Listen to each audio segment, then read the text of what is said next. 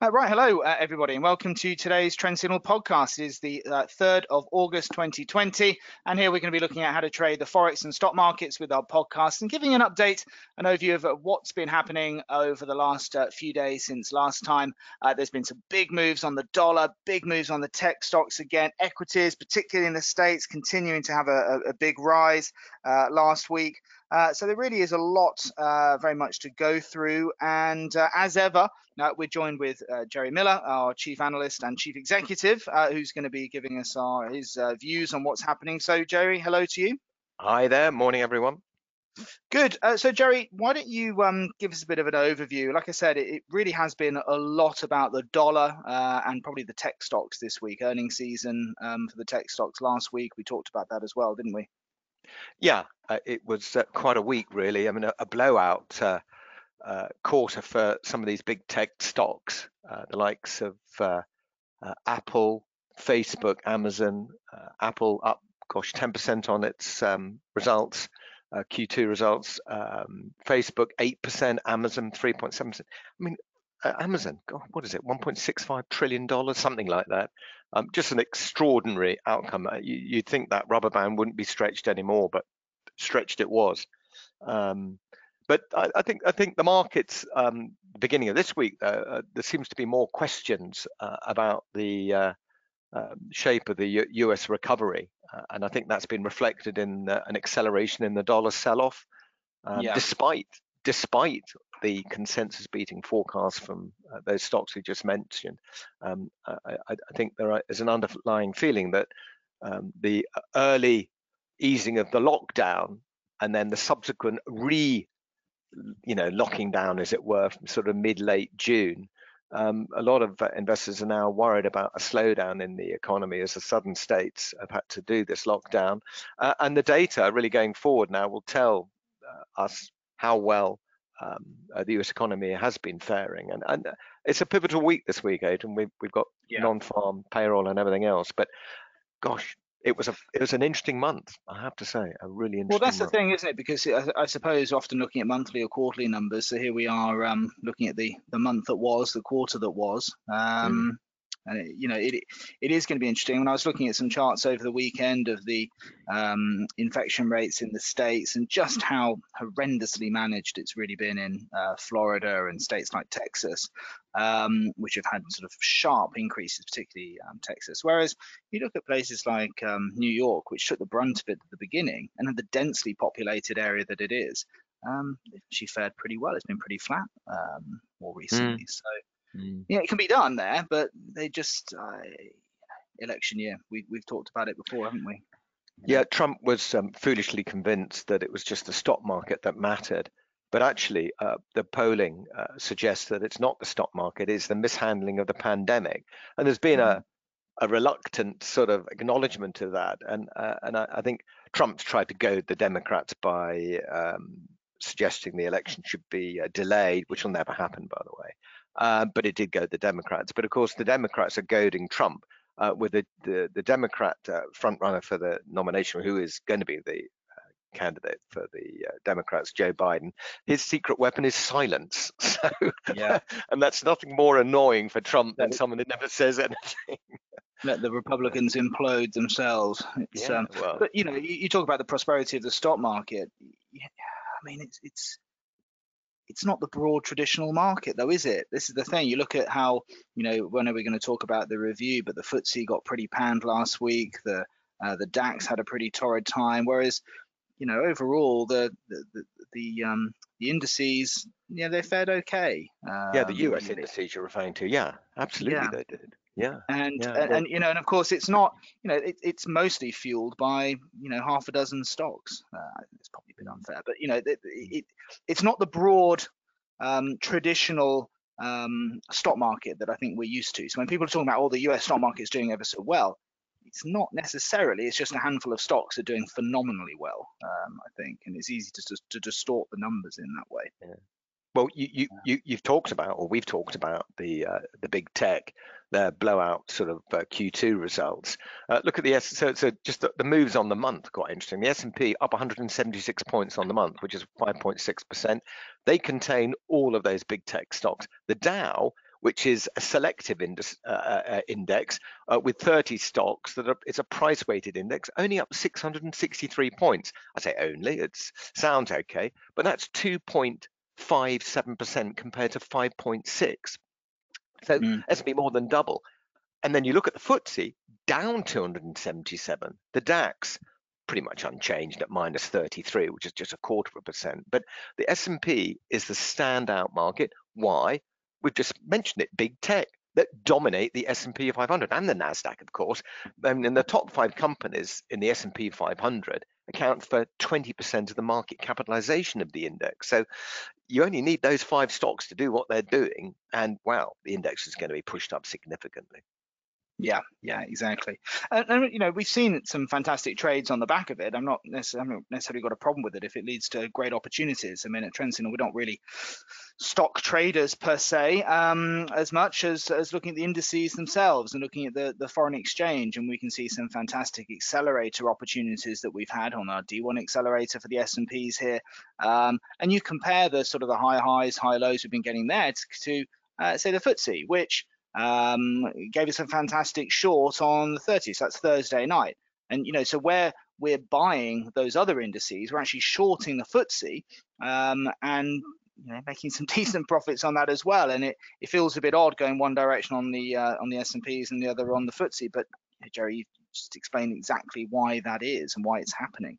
And the dollar as well. Dollar's having a big impact. The pound's having a big impact on the FTSE too. So it's not just that tech weighting. It's also the fact that the pound's been having quite a move, isn't it? Yeah. Well, actually, that sums it up, really. It's a lot of it is down to the relative strength or weakness of currencies. So, for example, last week, the FTSE was down 3.7%. The Dow unchanged. The S&P up 1.75%. DAX down a whopping 524. So the DAX got clobbered last week, 4%. And likewise, the Nikkei. And this is because why? The euro was very, very strong. Sterling even stronger. Sterling, good old sterling. But it's the dollar that suffered with an acceleration in its sell-off. I think, you know, as we've been referring to the questions over the recovery there, and a lot of questions have been asked about the shape of that recovery and the potential, you know, for more monetary stimulus from the Fed, which would weaken the currency even further. And what's interesting with the euro is that, you know, with our accelerated strategy, I'm just showing the chart here. It's quite a quick, it's quite an active strategy. Not normally in rotations for more than 2 or 3 days. I mean, you can see that previously with the turns earlier in the chart. But we had a buy back on the 1st of July.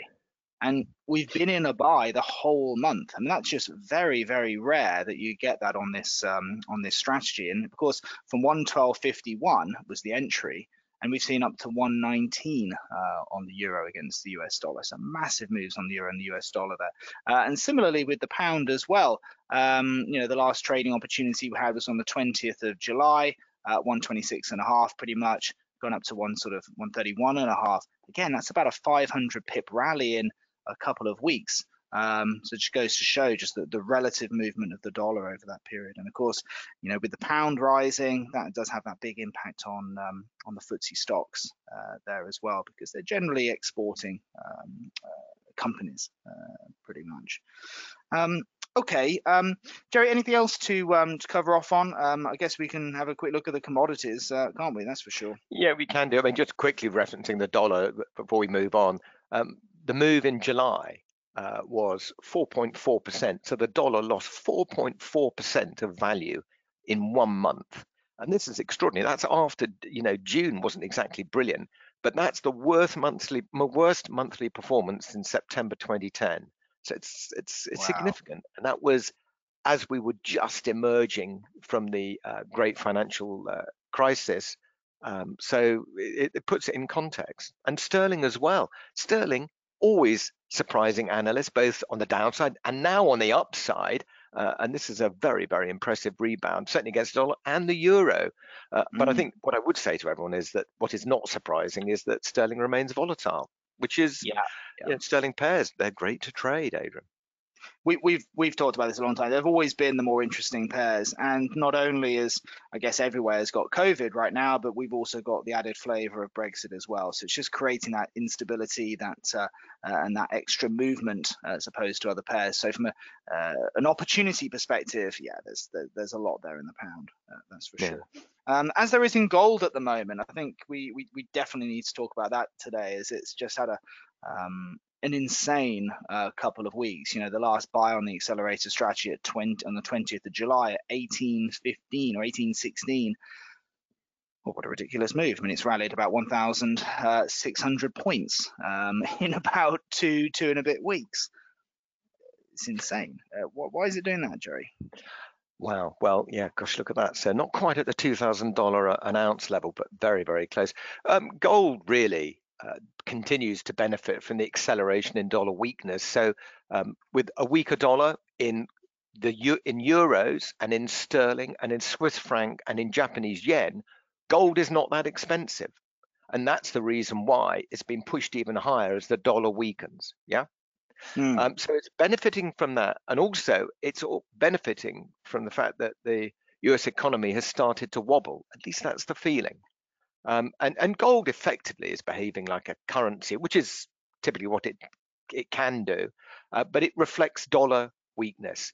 But I would warn you that any snapback in the dollar, i.e. a sudden recovery in the dollar, for whatever reason, whether it's rumors about the Fed not providing any more monetary stimulus to the market, or other things that other announcements that may suggest that things aren't quite as bad as that, as it may look at the moment, that causes the dollar to snap back, it'll also cause gold to snap back. But there is a lot of reference in the press now, a report from Goldman Sachs about questioning the US dollar's reserve status as a global reserve currency. So, but this always happens, doesn't it? It's sort of like the recurring argument and discussion. But I don't think that's going to change anytime soon in the next sort of 2, 3, 4 years, quite frankly. No, dollar weakness is simply down to the fact that the US used to have a good interest rate differential where it paid to hold dollars, but not anymore.